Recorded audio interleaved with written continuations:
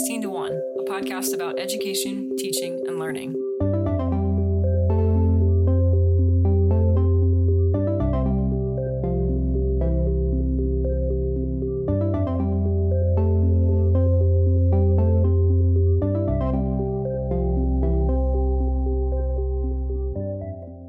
Hi.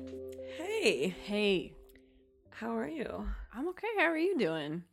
I have a sinus infection, You always get one at the beginning of school, though. which roughly translates to I woke up this morning and Googled COVID symptoms for 20 minutes.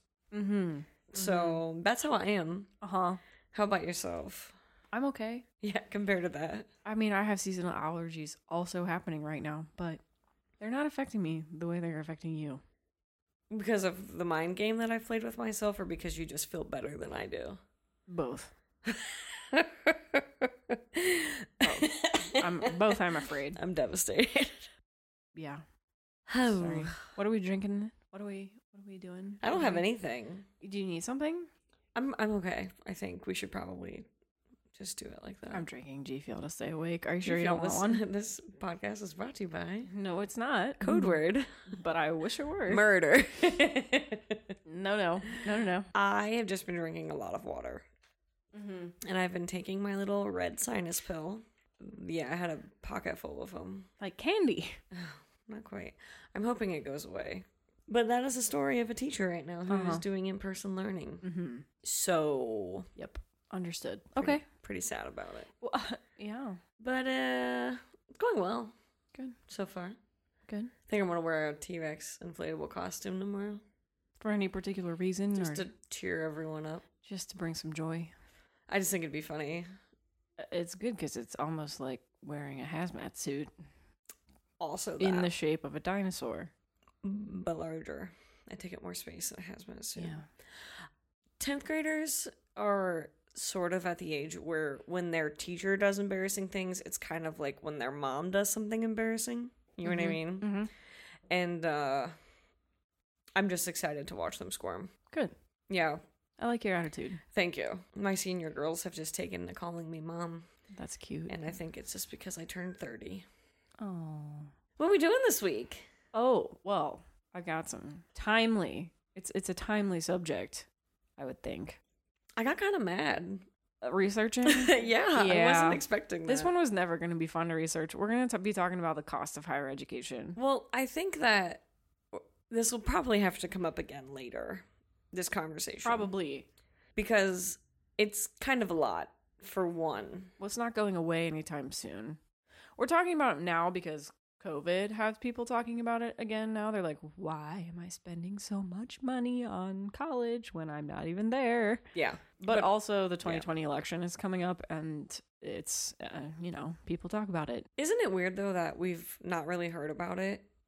Yeah. And I'm not mad about it because there's actually a pandemic to deal with. Yeah. It comes up once every 4 years, but usually. It's really funny because I think in other years I'd be like, we need to be focusing. And this year I'm like, and also, like, there's just so many more things that are, like, closer to the top of the list because people are literally dying by the day. Right. It does sort of make me laugh because it puts it in perspective pretty quickly. Yeah.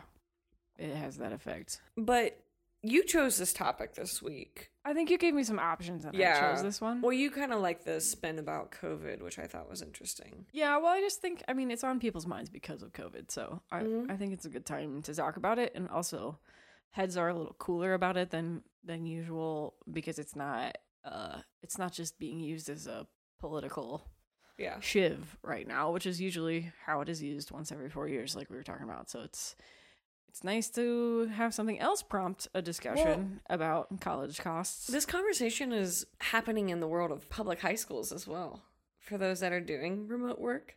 Because it's like, I've seen people on Facebook who are like, well, I'm not going to pay my taxes since the teachers aren't working and I'm their teacher now. So I should be paid, you know? Are you mad? Interesting take. I'm not saying that I endorse it. I'm saying that I've read that online. Yeah. So it's interesting. How money and education do or don't work together.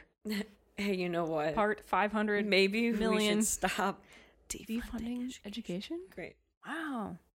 Okay, well, just to put it in a little bit of perspective, let's talk about just ballpark average costs of higher education now. Oh, gosh. Yeah, it's a lot of dollars. So we're going to use facts and figures from the 2019-2020 school year. You're already groaning. Is it because there's so many dollars? Well, there's a lot of numbers, and I'm in English. No. It's expensive. Yeah, $122,000 was the all-around average. So $87,800 for a public 4-year institution if you are on average for in-state rate. In-state rate. Out of state, it's $153,320 for a 4-year. Public 4-year. That's actually higher than I thought it would be for public 4-year. For out of state though? Yeah. Really? I don't know why. Ohio State's expensive out of state. I believe it. So what is it for private? Ooh, you don't. $199,500. Almost $200,000. What about a 2-year degree? Yeah, it's on track with that. It's about half of the average for a 4-year. So like for a public 2-year institution in state, right? Yeah. It's $50,880. So almost that 51,000. actually is significantly higher than I thought it would be. The 2-year one. All of these are pretty high. No, I am not. I'm not playing down $199,000 for a private 4-year, but I am surprised with a 2-year degree. Mm-hmm. Okay, so the yearly average costs then. Yeah, for 1 year of higher education. Okay, these numbers are a little bit more where I was comfortable with, so Well, it's because they always advertise it in terms of what a year. Yeah, that's why I'm sitting here shocked. When you add it all up. So you're right. It's like, oof. Okay, so $12,720 for a public 2-year institution for the in-state rate. Mm-hmm. $21,950 for a public 4-year institution for the in-state rate. And $38,330 for public 4-year institution. That's the out-of-state. But this is where things get kind of out of control. The private schools. Yeah. $49,879 for private nonprofit 4-year institution. For a year. That's the average. So that's the yearly average cost is $50,000. So just think about. I can think of a few schools in Ohio that I've kind of helped my seniors, navigate the application process for that are above 50 for a year. And I always have a really hard time being like, this is worth your money. It's hard to value that amount of money and the education you get for it. For a bachelor's, let me be clear. Yeah. Like, that's where things get out of control for me. Let's just to make everyone ill, let's compare this to costs around the world for public schools at the bachelor level, bachelor degree level. Australia, $4,763. Austria, $914. Canada, $4,939. So for about 4 years, these people are paying about $20,000 for 4 years. Japan is a little bit more. Japan was on the more expensive end. The United States was at the top, obviously. We are paying more per year than any other country. To add insult to injury, can we talk about Denmark, Finland, Sweden, Norway, Poland, and Germany, and many others? Do socialize the cost of higher education. $0. Yeah. It's free. I'm so mad. It's very competitive. I'm happy for them. They have a lot, I think probably per percentage of population, fewer people go to college in these places, but they have, European countries in particular also have like the technical school kind of route. Their tracks are a little different. They have different tracks, and I don't entirely understand it, and I should probably research it before I talk about it at all, because I'm just extrapolating from what I learned in French class in high school. But anyway. We will do an episode someday on specific countries like that and sort of their education system. But it's still very cheap.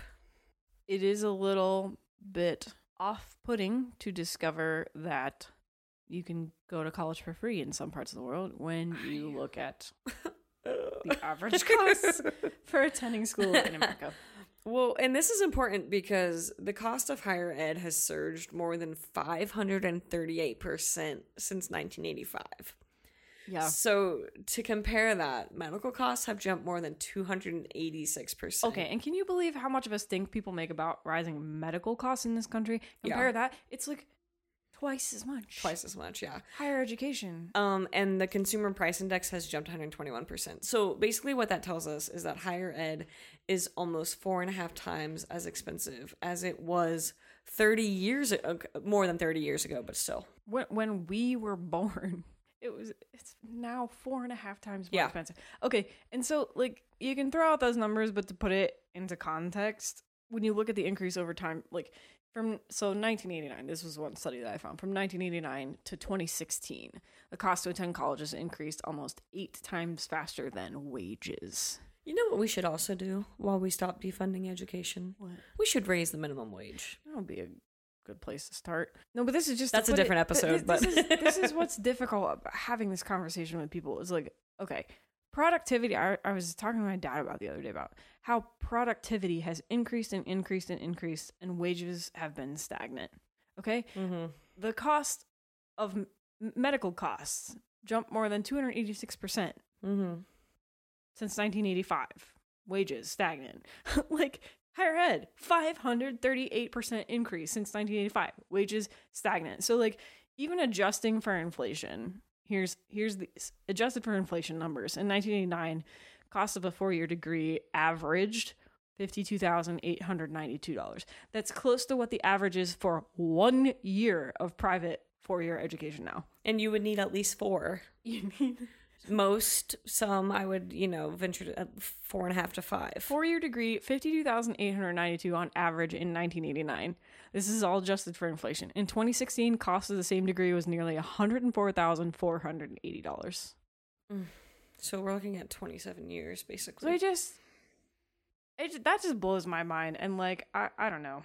There are other facts and figures that you can argue about when it comes to the economy about why that may or may not be or whether it's fair or not. But I have a real hard time with this one because of the conversations that I know we have this in our notes somewhere, but just later we'll talk about how do we go from being able to pay for a college degree, working a part-time job, to crushing debt of student loans.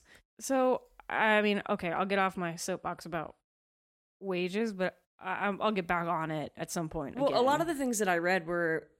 in this research was how the people who are suffering from this crippling debt are having to, in this case it's a lot of millennials, that they're putting off buying a house and they're putting off other things. So it's just kind of a weird effect because, people are told that a degree is what you need. And so if we're like checking the boxes of life, right?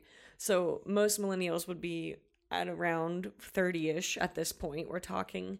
And so they're at a stage where, generations before they would have already had a house and already started a family. And so that's part of that divide, I think, is that this monetary, you know what I mean? Like, I mean, we're talking, you were at 22, maybe taking on $100,000 in debt. That's before you even really know what taking on $100,000 in debt is going to does to you. Or how long. Yeah. Like, yeah.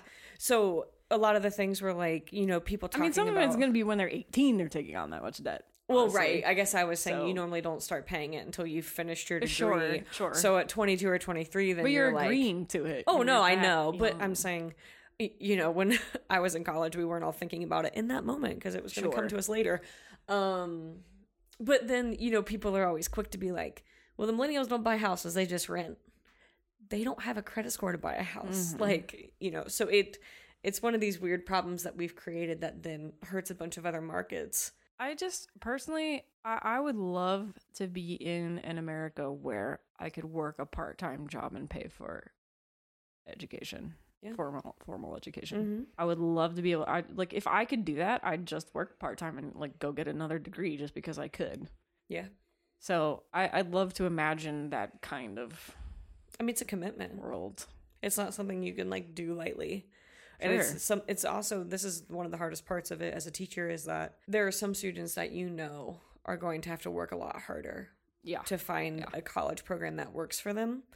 And you also know that some might not find a fit that's reasonable. Mm-hmm. And so it's sometimes hard as a teacher to try to give them guidance on something that I don't know is the smartest thing for them monetarily, but that is valued in the way that we have, learned and come to value degrees. Mm-hmm. Does that make sense? Mm-hmm. Like, yeah, there's like a very fine line to walk as an educator to be like, degrees are important, and also it's a big risk, it's a big commitment. Yeah, there, that kind of thing. I think it's really hard when you're talking about like the kinds of part-time jobs that my friends had in college. That those jobs were just paying for living expenses and textbooks and like stuff on top of. It wasn't the part-time job was to pay for living.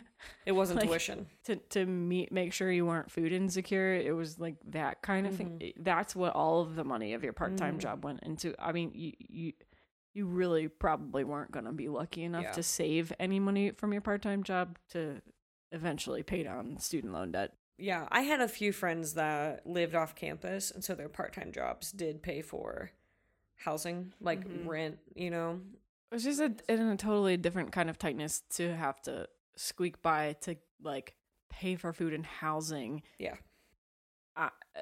Than it is to pay for food and housing and your college tuition at the same time, which is what it was possible to do with a part-time job 30 years ago. Mm-hmm.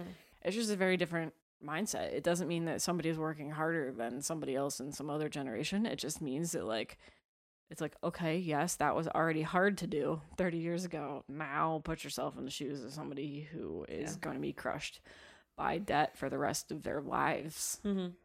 Likely. I remember really vividly in high school an English teacher that I had who was probably in like her 12th or 13th year of teaching when I had her, and I was in, I think, 10th grade when this happened, and I remember her being excited because that was the day she'd paid her final student loans, yeah. So like I remember even in high school being like, oh no, like oh no. Yeah, but because I mean it's very worth celebrating, but yeah, in the moment I was like, we should probably dedicate a whole episode to student loan debt because I think it's an interesting problem, but let's just talk about how college gets so expensive in the first place. Like, what is all this money, this 538 whatever it is % increase? Like, do we get 538% more college since 1985? This is where I got angry in my research, if you want, me to unleash. Know what we're paying for. I mean, well, it's partially because of an increase in demand. So in 2017, there were 5.1 million more students attending college than in 2000. So we're talking about in 17 years, the amount of students grew by over 5 million. I know that it's saying that that's causing increase in demand. That doesn't seem like that much given the higher ed landscape in America, but maybe it is. I don't know. Yeah, I mean, and it's also partially because more students are attending college away from home, which does make it more expensive. Which, heck yeah. Which, I mean, we both attended colleges where the majority of people lived on campus, or you know what I mean? Like, so I would agree with that, because I remember definitely when I was younger, more kids attending like branches of universities and things like that. So I think that does have something to do with it. It's going to be interesting to see if the cost goes back down when our generation, like we were just talking about, doesn't have kids nearly at the rate that previous generations do. So when our generation's kids are college age, it's going to be competitive. There's going to be a desert in terms of there's just going to be far fewer students of college age. So there's going to be more competition for fewer students. In the applicant pool. So it'll be interesting to see if that has any effect on the cost of higher ed, but it probably won't. That might not be all bad either, because Ohio is just flooded with colleges. There are so many, and that's a good thing, but it's a bad thing. It goes both ways. So this being so expensive is also because of the increased availability of financial aid for students, which is good. And that increase has mostly come from federal sources.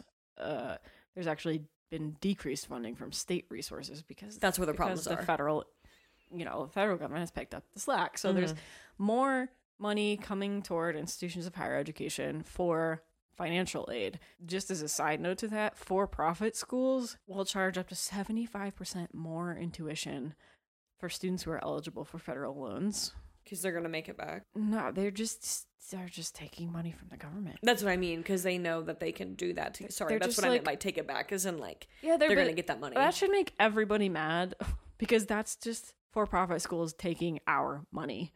75% more in tuition for students who are eligible for federal loans. And that alone should make it that for-profit colleges should not exist. Because they're preying on the most vulnerable population and using them as a tool to suck money out of our government's coffers. Anyway, all right, so I'll get off soapbox number 2 and stop complaining about for-profit colleges for now. Expect to hear more anger about that later. Continued.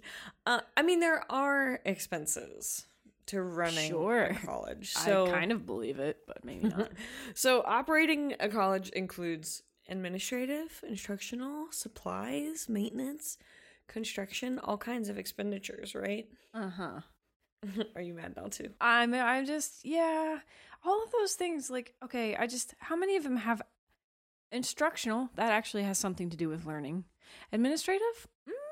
Sometimes a little bit. Someone's maybe gotta push not. the papers. Supplies, okay, I guess. For supplies for what? For learning? How, like, okay, I mean, labs I'm thinking and like, stuff and technology. Yeah, maintenance. Okay, if you have buildings, you're gonna have maintenance. Construction, okay, that's why you hire college presidents, so they can build more buildings, right? That's what they're for. I mean, you want my experience? No, not really. I did get to see a lot of buildings Cool. go up, Cool. and open. Cool. So let's just dwell a little bit on this administrative thing. You're just mad. Oh, well, before that, hold on just a second. So we've also got what are called ancillary services, whatever the heck that means. And it's usually amenities to attract higher paying students, because higher paying students mean students whose parents have more money, if we're being quite frank. So that means higher paying students, that means that they get a bigger slice of that tuition, so they're going to make more money off of higher paying students. Because they're not going to get as much financial aid as other students. Yep. So marketing, they got to get the kids there marketing somehow. and fundraising, they have to spend money to make money. Oh, don't we? We also have competitive salaries for top coaches and leadership. You don't like this. This makes me freaking crazy. This is bad. Well, we'll talk about that a little more later, but let's just say that some colleges spend enormous amounts of money on athletic programs that they probably shouldn't. But anyway, this entire episode is just like triggering us like back and forth. Because it like gets something that ticks you off, and then I get upset, and then you get. It's just we picked a horrible episode. The real bummer about this is that the way colleges make up for funding shortfalls is shifting costs to students. So they're constantly trying to find full pay students, or students who come from wealthier backgrounds. This makes colleges function more like businesses. They're like, that's where I have a lot of problems. Let's market to everyone, but let's be sure to market just a little bit harder to the students who are going to pay more of a percentage of their tuition. Yeah. So like out-of-state students or international students, those are the ones who, get catered to or get especially chased. Yep. So, I mean, part of this whole mechanism is causing some of this administrative bloat, and I do want to kind of harp on this point a little bit, because administrative bloat is what is often blamed for the astronomical increase in the cost of higher education. So what is it? So there are teaching and instructional costs, and some of those other ones that we talked about in terms of just like human capital. But then there's also those costs are also often disproportionate with admin costs. So between 1975 and 2005, the pure number of administrators has in colleges increased by 85%, and administrative staffers, so that's like not necessarily people who have titles, but people who work for people who have titles, those staffers increased by over 240%. Between 93 and 2007, instructional spending per student increased by 39% compared to 61% increase in admin spending per student, which makes me nuts. So, yeah.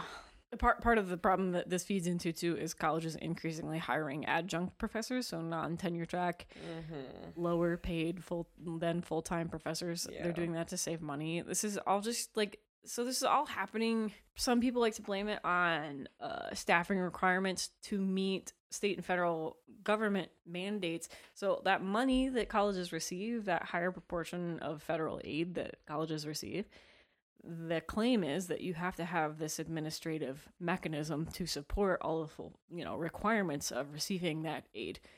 So you have to be in compliance with X, Y, and Z to receive funding from this governmental entity or whatever. So colleges claim that, oh, okay, we have to have these extra administrators in order to qualify for that money in the first place. So it's kind of a, okay, I see what you mean. Yeah. So colleges across the country spend approximately $27 billion a year on compliance measures for issues like Title IX and financial aid and diversity and inclusion initiatives. Gosh. It's a staggering amount of money. So anyway, the other thing that's happening is because of that adjunct hiring spree that has been happening in colleges in America recently, colleges are spending more money on administrative staff hires because those kinds of staff are taking over jobs that used to be carried out by teaching faculty. Another kind of problem that causes that symptom is that faculty it's a very competitive job market, especially for like tenure track faculty right now. So part of that has been redefining college faculty to really push research and publishing as measures of their success as teachers instead of actual teaching. So there's this vicious cycle where it's like, okay, you're a hired faculty member. Now, in order to stay a faculty member in good standing, you have to publish X, Y, and Z and do X, Y, and Z research. And really that has nothing to do with classroom teaching. And it's quite the opposite. Very annoying to me. Like when I was at Columbia, half the time my thesis advisor was inaccessible because she was doing research. I'm like, excuse me, can you just teach me so that I can graduate? Because that's your freaking job. Your job is not to publish papers. But unfortunately... But that's not her fault either. No, it's not her fault. It's the expectations placed on her by the institution in which she teaches. So anyway, this all just combines into this kind of administrative bloat and administrative nightmare. So that's part of the ballooning cost of it, all of those different things that make up the administrative class at colleges. This is, it's all bad all the way down. Turtles all the way down. So part of this conversation, though, has to be separated because there is a big difference between a college or university that is built for the on-campus experience as compared to those that are, majority commuter schools. So like a branch or something like that, or like a technical, you know what I mean? So the example right now, to like shift over kind of into how COVID is impacting this conversation, is that when students were released, right, or sent home forcibly, I would say, in March because of COVID, the conversation then became, we should get money back because we're not on campus, right? Like that's where the issues kind of started. And then it continued when universities started opening back up and having students live on campus, but in a much different circumstance. So I have a couple of former students who are attending Ohio State right now. And I'm using Ohio State because it's the largest public institution in Ohio. But also because of our proximity, we're not far from Columbus. So obviously, when you're paying Ohio State prices, right, for how competitive it is, you're paying for that on-campus experience. The appeal of it is that you are off of, High Street and Lane and all of these things. These are the ancillary services we were talking about earlier. Yeah. The flashy stuff. Exactly. You're paying for the flashy stuff. So for many students, though, when they were forced to leave, like in March, they're still paying the same thing. It felt like they weren't getting their money out of it because their money was in for some housing, food, like those types of things that obviously couldn't have been provided. You feel like you aren't getting the full experience that you're paying for when you have to do it remotely. Right. And so I remember a lot of my former students and seniors last year being like, I don't know if I want to go away to college now. It might be smarter for me to stay home for a year because we don't know what these universities are going to look like, what it's going to be like to live on campus. So when Ohio State returned in August, it was almost completely built for online classes, but the labs on campus were in person. So these students right now are paying full tuition. They're living on campus, but they're doing almost all of the learning via online work. So I guess where this gets interesting for me is the fact that Ohio State is still charging the exact same amount for a completely altered experience, right? Like they're not like the same things that they used to do with students are not doing. So there aren't athletic events right now. There are not all of their rec centers are not open. The housing has been changed. They're stuck in their rooms for most of the days unless they have a lab So a lot of these like services like you're talking about aren't even offered right now because of COVID shutdown. Mm-hmm. But for places like Ohio State, to follow the money is to open back up and to have people on your campus, right? And that makes maybe the fact that you're paying full tuition feel a little bit less offensive. You know what I mean? Like, that's where I have a hard time with it. But ultimately, paying full tuition right now while learning remotely, even for somewhere like Ohio State, it's still paying the salaries of important people, right? Like, the professors, the whatevers are still working, most of them even harder now to try to make it online. So this is another time where we feel like here teachers are, in this case, professors or whatever, working harder than they've ever worked before to be more heavily scrutinized than ever before because of who their boss or employer is, you know? And that's like a hard cycle to beat. Like for the students, like the learning isn't the same, but that doesn't mean it's not any worse or better. Yeah. But it feels that way for public high school as well. It does kind of seem like a mystery to me, though. It's why should I be paying the same amount of money if I'm not actually there? Like, if I'm not actually... Yeah. Like, hopefully the maintenance costs would be lower. Hopefully, you know, if we're serving food at reduced capacity, hopefully our, you know... Yeah. dining hall bills are not going to be as like what why would I be paying, you know, upkeep of the grounds if nobody's walking across the grounds? What does the upkeep of it look like? The fact that it wouldn't be impacted at all seems a little sketchy to me. So I do understand, like, yeah, you're still employing all of the same people, yes, hypothetically, unless you've laid off people who do some of those jobs that I just mentioned. But it just seems like, why am I, for example, paying the salaries of a bunch of really overpaid football coaches if there's no football season? Yeah.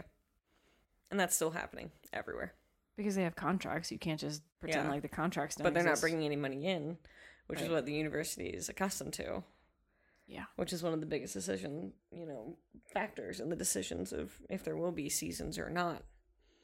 Yeah. Which isn't at all about the learning. Yeah. Which you hate the most. I do hate it. So just to compare OSU a little bit to what some other kind of big name universities in this country with COVID and costs, Princeton has offered a 10% price cut on tuition because they're doing all distance learning. Harvard is also doing all distance learning, but even with its $40 billion endowment or something absurd like that, it's still charging full tuition. And so are Rutgers and the University of California schools, both public universities, which is pretty interesting. And what I found when we were looking into Rutgers a little bit is that the highest paid public employee in the history of New Jersey is a guy named Greg Schiano, and he's the Rutgers football coach. Cool. He makes $4 million annually. Cool. So we're talking about also Greg Schiano. Yeah, that big name Rutgers football that we all know and love. But he's an Ohio State guy. He's an old Ohio State coach, and that's why Rutgers took him, you know. Okay. But that's why he's getting paid that. Why? He's going to turn it around, and they have no chance. But anyways. They're actually trying to put Rutgers on the football. They're trying to. So they hired... Greg Schiano is a big catch for them. As an Ohio State fan, it was sad to see Schiano leave, but now he's making the most money as literally the highest paid public employee in New Jersey, in the history of New Jersey, for coaching football, and they're horrible. But Rutgers now is trying to keep up with that team up north at Ohio State, which are public institutions like them. But this type of thing led Rutgers to amass a $100 million athletic budget in 2018-19, which ran up a ton of deficits. And this isn't the only place where this happens. Just stupid. So it's just stupid. It makes the conversation so much more difficult because we're talking about, like you said, these people have contracts, right? But the decisions that are being made are not helping the academic side of a university. They're hurting it, right? Money, on the money side of things, which is also then what these students are forced to be paying full tuition for, even if they never leave their dorm room except for one thing a week. Yeah. That's where I get a little, obviously, worked up. That is a little frustrating. And then we get in the situation of, okay, why do I have such crushing student debt? And it's because of exactly that kind of thing. Yeah. So with COVID, though, you would think schools would be just saving money, right? Like, with so many athletics canceled and things like that. But they still have fixed costs. Like, colleges have fixed costs related to instruction. So they do have faculty who do the teaching, counselors who do advising, tutors, all these types of people. So these expenses don't go away just because they've moved online or because they've moved, mostly online in some cases. And those costs are covered by tuition. So these costs do not decline when instruction shifts. So again, it's those fixed costs that you're talking about, but I would hope that that even with the impacts of COVID on higher ed, it's providing an opportunity for more people to more closely scrutinize what some of those fixed costs are. Like maybe we $4 million to a football coach spending this when there's no football season. I mean, how many tuition payments in a year could you make up for with the cost of just that one employee at Rutgers? Well, and like, this isn't Greg Schiano's fault either. Like, we have created this monster, right? Like, he was doing his job up until a month ago when the Big Ten can't, you know what I mean? Like, that's the hard thing. Like, as long as we have placed the importance of college education and athletics to kind of work like this, it's not his fault that he's a really well-paid football coach, but that's what colleges value. That's where money is for colleges. All those administrators that we're paying with our tuition have decided that it's important, I guess. I don't know. I'm not saying it's right, but I'm just saying, I guess, that as long as this is sort of relationship that is maintained, and especially Big Ten or Pac-12 or whatever, big schools like this, as long as that relationship is that the money is from athletics, you know what I mean? Like, I think we're always going to see this. It's not right. And I know you feel strongly about the purpose of college to be the education, so. But I mean, it's called higher education, not higher football practice. It's really not. Well, talk to the NCAA about how to get pro football and pro basketball players out of these guys before they do, and that's a whole other issue as well. But this all becomes even more obvious and easily scrutinized because of COVID, because now students are wondering, why am I paying this when I don't have the things, They're asking, why have I decided to take on this debt when my education doesn't look anything like what I signed up for? Yes. And is it still as good as it was? And am I still, like all of those things? Like, and I think those are really fair questions for students. I think it's fair for families. I don't blame them. Did you know that student loans aren't dischargeable in bankruptcies? No. Yeah, I think this is still true. I think for the most part, you can't discharge student loans when you declare bankruptcy, which is like the whole point of declaring bankruptcy. Did you know that? No, the average student debt per graduate who took out a loan is somewhere around $30,000. That's a lot. And there are 45 million Americans with student loan debt. And there's what's the total? $1.5 trillion of student debt out there floating around right now. So just all of this and this moment is kind of crystallizing around a need to address the rapidly inflating costs of higher ed.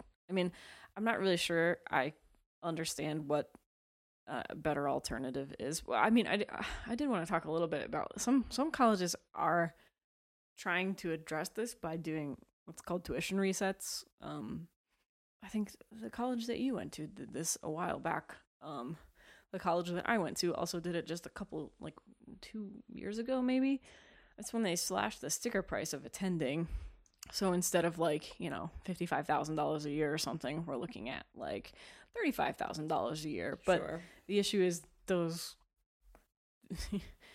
costs are still going to be made up for. They're going to have a lower percentage of students receiving financial aid when you have a lower sticker price like that, which means that you're going to attract more full-pay students. So you're making up for this tuition reset by attracting a different kind of, an upper middle class family instead of a more diverse student body from, you're not going to attract as many first generation college students or students from working class backgrounds. You're just not, this kind of competition, this ever more fierce competition for college students, and the ever increasing size of the administrative machinery to make it all work, it's just, I don't think it's sustainable as a model, because even things that appear to be kind of good on the outside are still being, the costs of them are still being passed on to students. The school I went to for my undergraduate, we had a lot of foreign exchange students, and we had a lot of out-of-state students who attended there because it was a private university.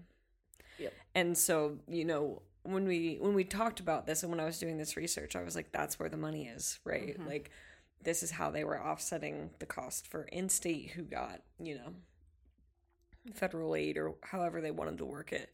I think the other part of this conversation that is important is that I just think that students, and I'm talking about my most recent grads that I had last year, are sort of learning that maybe their decision making and their college choices wasn't where it needed to be. And it's because it was for this 4-year experience, you know, like so much of what you learn and at least that I learned in going to college was all of the things you learn when you leave the house for the first time. You know what I mean?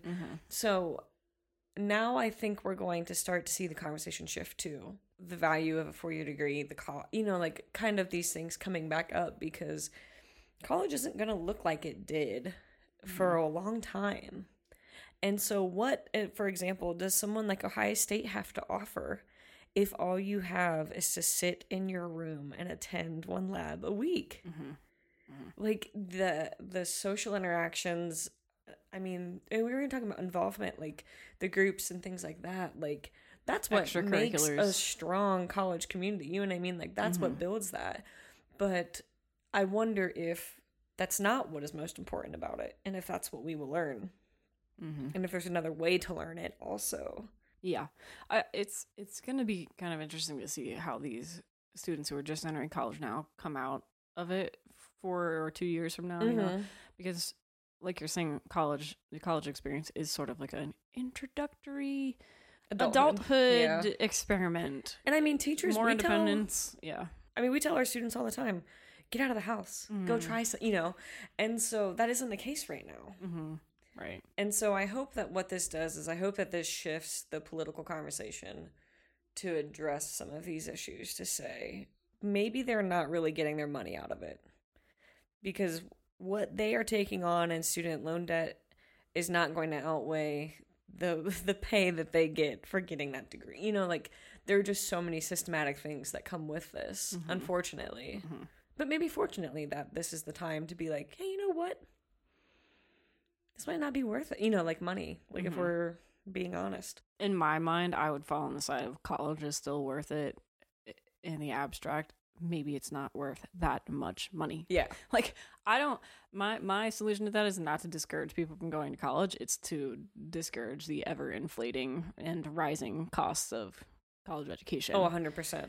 So I just hope it serves as an opportunity for us to all kind of go back to the drawing board when it comes to college costs, to figure out where these big expenditures are really happening and whether or not they actually serve students. Because I do think there is value in those experiences that you were talking about. And there is value even outside of the academic side of it. There's value in the college experience as a kind of gateway to adulthood and responsibilities that you didn't know you needed to take on before and all this stuff. So I do think there's a lot of value in the college experience, but I think that it's going to cause us to more closely scrutinize what that experience is and should be. Yeah, I guess that's what I was trying to get at, was that the way that it has been valued will probably change into the new ways that we can value it. If, you know, we're looking at 1 or 2 years of some sort of world like this. But I think this is interesting for me as a teacher, because it is helping me to shape my conversations with my students about attending it, you know, like, and I think that's important, because sometimes it's hard to talk about the money of it if, you know, as a 16-year-old for my kids, they don't understand what this does. So what do we take from this? Like, what's our, aside from that college is maybe a little bit too much money. It's too expensive. Yeah, I think this whole debate for me comes down to the question of whether or not education taken broadly is a right or a privilege. The current cost of higher education treats it as if it's a privilege, and therefore schools are run like businesses, and you're trying to attract customers, meaning paying students. And I don't frankly like any of that, and it's because I think that we need to treat education more as a right. And that's not to say that I think we should socialize the cost of higher education in this country immediately right now. I think that's a huge project, but I do think we need to stop treating colleges like it's a privilege for only those who can afford it.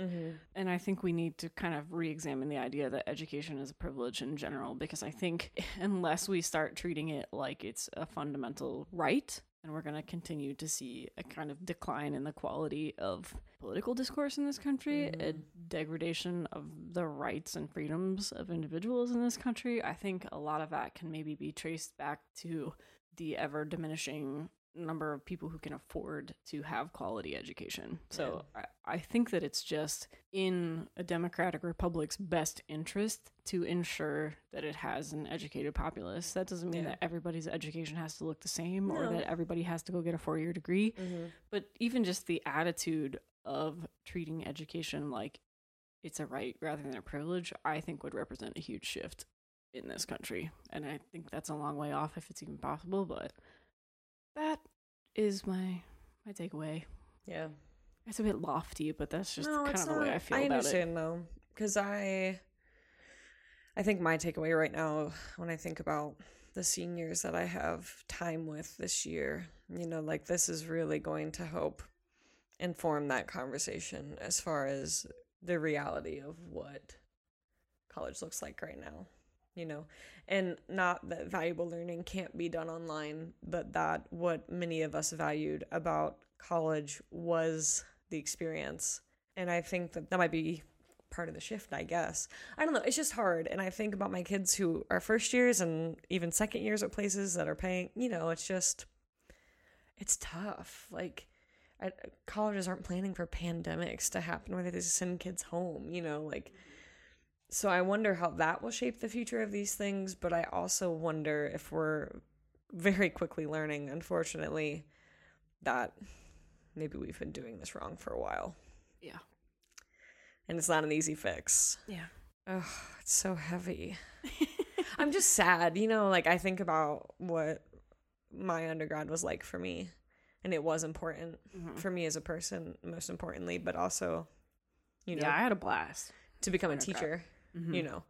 So I just there were a lot of levels, and I had one of my current seniors told me that a former student asked if they could just come back for a redo of their senior year because they and it makes me sad.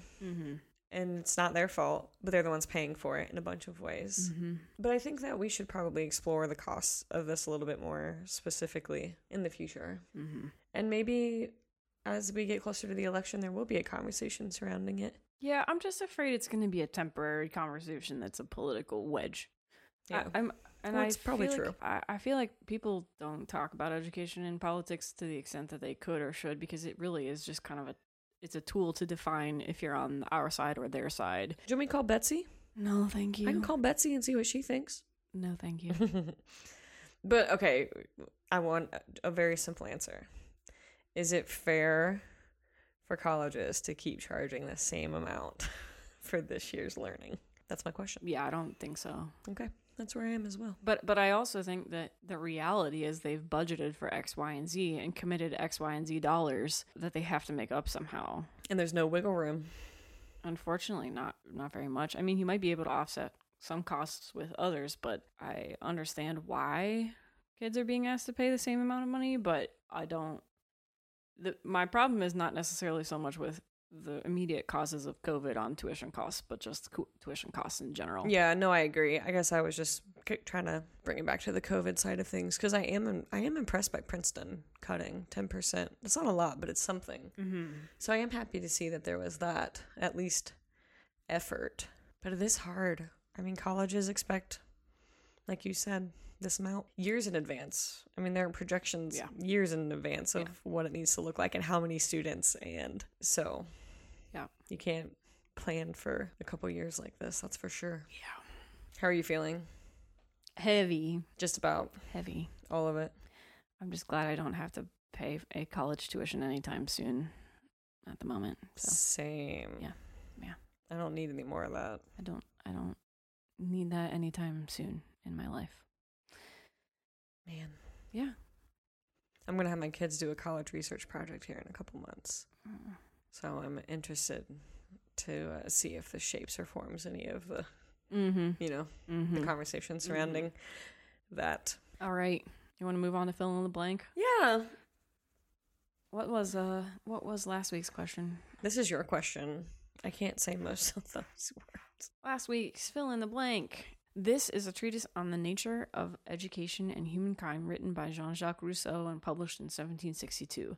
Rousseau considered it to be the best and most important of all his writings. Due to a section of the treatise entitled Profession of Faith of the Savoyard Vicar, the book was banned in Paris and Geneva and was publicly burned in the year it was published. And what was that treatise called? And it was called Emile, or On Education. Nice job. I did a kind of in-depth study of it in college, and we had a lot of fun with it. Rousseau's kind of cheeky. Cheeky. It's a big, heavy, hard book. It's difficult, but it was very rewarding. Good. Yeah. So what's this week's question? Not as cheeky. Less cheekiness? I would say, okay. By definition, far less cheeky. Far less cheeky. Okay. All right. On this day in 1787, this important U.S. document... This day is the day this episode comes out? The 17th? Yeah. September 17th. Okay. Mm-hmm. So go ahead. On this day, September 17th, 1787, this important U.S. document was officially signed, even though it wouldn't be voted into effect until 2 years later. So what was that document? There's a lull between signing and effectuation. Welcome to America. Is that a word? Did I just make that word up? Anyway, okay. So what did we learn this week? I had a fun question this week. I'm teaching Caesar. Uh-huh. I decided that, since we started in person, that I would just get Shakespeare as close to done and over with in the event that we do have to go remote, because I was far more confident in my ability to teach Caesar in person than online, which is not to say I wouldn't have done it, but as soon as they were like, we're all back, we're going to do this, I was like, we're kicking this one out, because Shakespeare's required. We've talked about this before in a previous episode, but he's the only required author in all 4 years of the Common Core. Yeah. So I had a student the other day ask me, so in Act 1 of Caesar, they're celebrating Lupercal, the Roman festival of fertility, and Caesar tells Mark Antony to touch his wife Calpurnia to shake off her sterile curse. Oh my. Yeah. Is that how you get rid of sterility? You just shake it off? If you're Caesar. Okay. So my thing with the kids was always like, listen to what a jerk Caesar is. Like, what husband would talk about, these very, whatever. Obviously, Caesar wasn't worried about it. He was more worried about himself. But, so one of my kids was like, so did he actually have any children? Caesar. Yeah. Okay. So every day I just keep a list of the questions the kids ask that I don't have the answer to. And then I usually report back the next day once I've had a chance to Google it. And so I Googled it. And he had for sure one legitimate child. Julius Caesar did. He named his daughter Julia. Wow. Because that's the kind of guy we're working with here. As you do. And long story short, but she actually married Pompey, which didn't end well. Okay. But cue Caesar. But interesting also is that he might have had a son with Cleopatra, but no one's sure. Interesting. But his name was Caesarion. That's how we get the name. Yeah, the Caesarion. Yes. Yeah, that's what happened. Because of how he was birthed. He's also named for Caesar. He was from his mother's womb untimely ripped. Caesarion or Caesar? That was another Shakespeare, sorry. Caesarion was the last pharaoh of ancient Egypt. He actually co-ruled with his mother and was named for Caesar. So it seems likely that Caesar was, in fact, the daddy. Oh, boy. Maybe. But Cleopatra was super young when that happened also, and she had other children. So everyone just sort of guesses that that's his. Okay. But also unrelated, well, I guess literally related, but he did have an adopted son, but it was actually a great nephew, and his name was Augustus, also named for Julius. So I think he would just take anyone that was vaguely named from him, and call them their own. Anyways, that's what I learned. I was going to do something very literal that I learned, and it's about maybe the actual family tree shrub of Caesar. The mating practices of Julius Caesar. I mean, we don't want to get too far into that, but we could. I didn't know actually all that much about Caesar's children because, you know, as the play goes, there's none of that. A lot of stabbing. A lot of stabbing. Knife. A lot of that. But anyways, if anyone was curious to speak about Julius Caesar's children, you're welcome. Cool. And the next time you win that question at trivia, you at me and send me your 10% of the winnings. I see. You're cutting your cut of the winnings. You're cutting of the wins. Cuttings of the win, like flowers. Okay. So, what'd you learn? I love what you learned, actually. Yeah, so you already knew about this because you'd seen this before, but I had not seen this before. We watched this, I guess it's a movie, kind of like a documentary a little bit, called The Founder. And it's about the founding of McDonald's, the ubiquitous, disgusting fast food that is all over the world now. I mean, I love it, but it's gross. Come on, it's so gross. It can be both. Yeah, disgusting and delicious. Yeah, but we watched this thing called The Founder, and what's his name was in it? The guy who played the founder. Michael Keaton. Michael Keaton plays Roy Kroc, who was the Laura founder. Dern is his wife. Right, Laura Dern, and also Nick Offerman. Nick Offerman is one of the original McDonald brothers. Nick Offerman is one of my favorites, so it was fun to watch him in this role. But he plays one of the McDonald brothers. So, and these two brothers in California, they started McDonald's. They had the first restaurant, and then this guy, this kind of skis-ball dude, this really slimy dude who's like a traveling salesman, shows up at their restaurant, convinces them that what they really need to do is franchise it, then rips the rug out from underneath them because he becomes this. He buys up all these parcels of land all over the place and then convinces people to become franchisees of McDonald's. But he is the one who is making the money. He's the landlord for these franchises. So he's that's also how they supposedly control the kind of quality of the franchises and how strictly they're adhering to the original concept is by just saying like, oh, well, I'll just pull your lease if you don't do X, Y, and Z.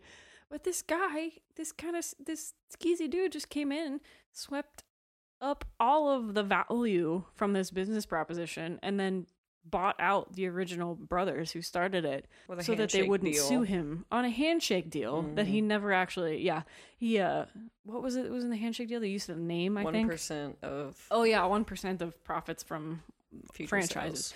Future sales of franchises. So, and that was a supposed handshake deal, and he never followed through on that. Mm-hmm. I mean... Nasty. Let's be real, a handshake deal is not a real thing anyway. So anyway, the brothers were kind of conned and maneuvered out of what could have been. They couldn't even use their name fortune. Again. Right. They gave up the rights to their own name in future restaurant ventures as part of this deal. Mm-hmm. So they really got, the McDonald's that we know and don't really love, but occasionally eat at. We love to hate it and love it. I love to hate a Big Mac. It really wasn't the brainchild of the original founders. It was the brainchild. No, Ray Kroc was a milkshake salesman. Was that his name, Ray Kroc? Did I say Roy Kroc? I think his name was Ray. Whoops. Ray. Oh, Kroc. definitely. KROC. I said Roy. It's He Ray. looks like a Big Mac. Like if a Big Mac had a face, it'd be Ray Kroc's. Slimy. It's got some sesame Maybe it's seeds a little on bit it. more of a chicken nugget shit. No. Ooh, a little chicken nuggety. Just kind of an all-around gross guy. Really not. I hate the story. I love the movie. I think it's so well done. The movie is really interesting and it's fun to watch. But it's on Netflix. Makes me really depressed about McDonald's. But yeah, worth a watch. Yeah, it was. It definitely is. The movie is great. I can't believe it didn't do any better. It has to be because of what it was about. I can't imagine why else. But yeah, so if you want to feel even worse about yourself when you support McDonald's, know that Ray Kroc swindled the McDonald brothers out of millions of dollars. Yep. To sell us bad. How dare you do Nick Offerman dirty like that? Just don't even. Except for Joan Kroc, you didn't even mention her. What about her? Didn't you say you used to hear about the thank you to her? So there's when I commute up to the North Baltimore area, I'd have NPR in the car to get the news, and they would often thank the estate of Joan Kroc. Joan Kroc was somebody else's wife that he stole. Ray Kroc stole and then left his money to.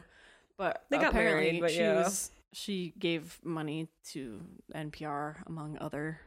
So that's a little better. Yeah, good for you, but I don't feel good about that now, knowing how that money was really acquired. It seems like kind of like dirty money, but... Oh, it's so... yeah.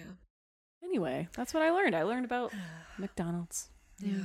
Any final thoughts for the week? Wear a mask. Mm-hmm.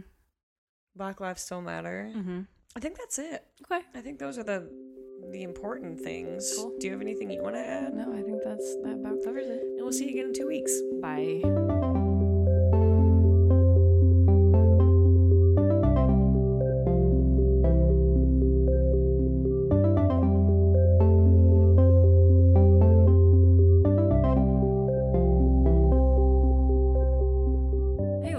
Thanks for supporting 16 to 1. We're trying to grow our audience, so please check us out at 16to1.com, all spelled out, and tell your friends about the show. On our website, you can find links to follow us on social media, an archive of all our old episodes, and a contact form where you can get in touch. Thanks again for listening, and we'll catch you next show. I am a Gryffindor.